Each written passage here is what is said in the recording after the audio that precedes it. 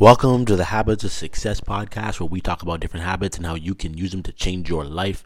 My name is Ian Warner, and I'm your host. And today, we're going to be talking about what happens when your willpower is depleted. Now, it's important to understand just how willpower starts to operate, and the effects it has on you, because this is going to have a major impact on the habits and things that you're trying to do, trying to maintain and whatnot. So one of the big things that you need to watch out for when it comes to willpower, or some would even call it like ego depletion, it's when you start having you become very moody in a sense. Like your shortness with people is just out of hand. And if you have kids, like your frustration levels with them are just through the roof. You have to be able to catch these moments, because what your willpower does all day, it's like you wake up in the morning and the willpower is just great, right? And because your willpower is fresh, like even if you're tired, you can be tired, but your willpower can still carry you in the morning to, okay, well, brush my teeth, I gotta do this, I gotta do this, I gotta do that. Like, no one gets up early in the morning and it's like, well, you know what, screw the day, I'm just watching Netflix. Like, you don't do that. Like, well, maybe if you slept in really late and it was like you were getting up at like noon. But for the most part, when people get up in the morning, they are very mission task driven. But during the day, it gets harder and harder and harder, and that comes from making a lot of decisions, especially important decisions. If you're like focusing really hard on these choices you got to make, it's just ego, like your will is just going down and down and down and down. But the more you have to resist things, right? Like, so if, let's say you're in a meeting and you're trying not to eat donuts, someone comes in with a plate of donuts, and the whole time all you're saying in your mind is just, oh, please don't grab one, don't grab one, don't grab one. After that, you are gonna feel so drained, you're gonna feel tired, you're gonna be irritable, and from there it's really just gonna go down and down. And this is actually a big reason why a lot of people who have families who are, both adults work. Why the evenings are an absolute landmine for them, because they go to work, they make all these decisions, they just get their willpower just drained all day. They come back home and they have nothing left. And this is when they're supposed to be working on building their relationship, spending time together, and they're just frustrated. And they're just getting at each other. And that's a big reason why it happens. For me personally, where I started to really notice this, like I never thought about this or realize how much of a landmine evenings are until I had kids. Because I'm telling you right now, in the morning, lunchtime, even a little bit after lunch in the afternoon, like I am great with my kids. I am, like, they can be having temper tantrums, I'm calm, it's not even a big deal. But when the evening hits, I get so mad and frustrated. And when they're not going to bed, I get extremely angry. And I really have to control myself and be like, whoa, like step back. Like, why are you so mad? And I realize that's why. Like, I'm so moody, because my willpower by that point in the day is absolutely tanked. Like, it's done. I have nothing left. So because of that, I know that the evening time is just the opportunity to just blow up my day with bad habits and make poor choices is astronomical. And if you don't realize this, you'll never be able to understand why it is like that people make so many poor decisions at night. Like, if you think of people partying in college, right? They're gonna start drinking at 9 o'clock, 10 o'clock, right? Maybe later than that, but they start drinking in the early night. And think about all that they've had to do throughout the day, all the things that they've had to resist, all the things that, all the decisions that they've had to make that just slowly are just hammering down their willpower. Now they're going to start drinking on top of that. And that is a poor decision, right? And then all the things that can happen in the night. You think about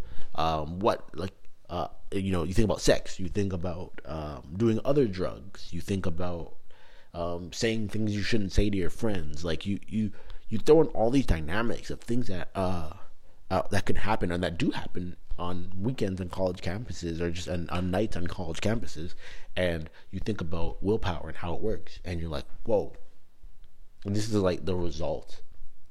So in knowing that, this is a big reason you want to front load your habits, right? Like for me, the habits that I miss the most are my evening habits. My evening habits are stretching,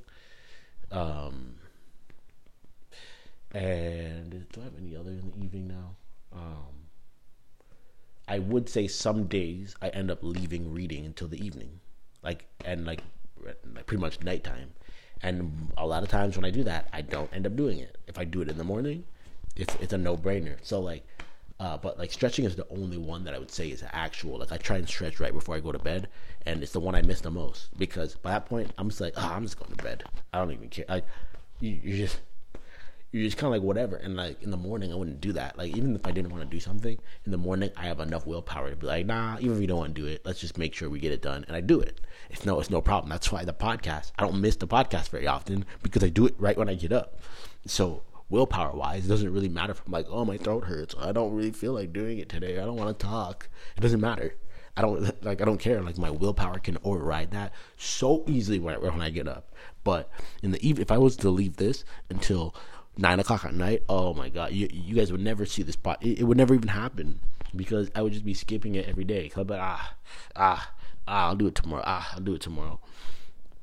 So yes, that's pretty much the practical thing you need to take away. Like this is really one of the best arguments for why the morning time is the most powerful time to get stuff done. It's not even about, like, when people say, well, I'm a night owl.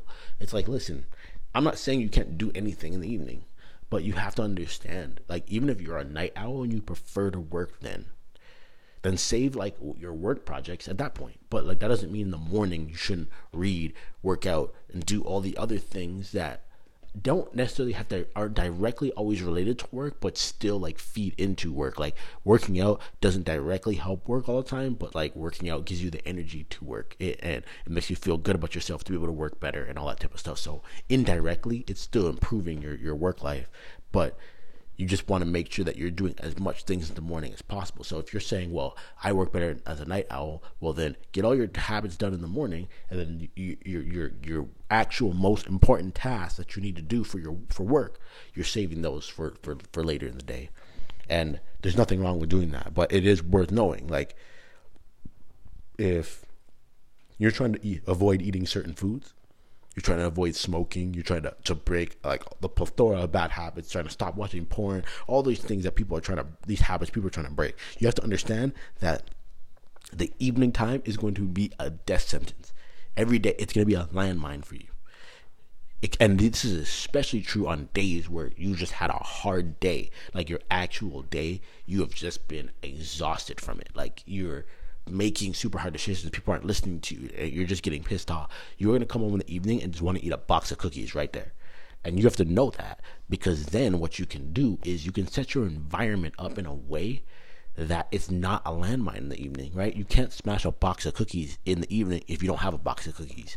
You can't watch any porno if you have internet blocks on your computers. You cannot do things if you know in advance that this is going to be a problem. You can set your life up in a way. That's the beauty of technology now too. Like it's easier to set things up in a way that things do not become a distraction. You're prepared for it, right? It's like why you get an alarm system in your house, or why you get a fireproof box, and why you have a fire extinguisher, right? The chances of your house going on fire, it's not likely. The chance of someone breaking in is, well, at least here where I live, this isn't true for everyone, it's not likely to even happen. But the person who prepares for the worst rarely has to face that situation, right? And it's the same thing here. Prepare for the worst. Act like every single day that negative habit is going to get the best of you. And if you act like that, you can prepare yourself in ways and set things up in a way that never happens, and then you are the one who wins every single day.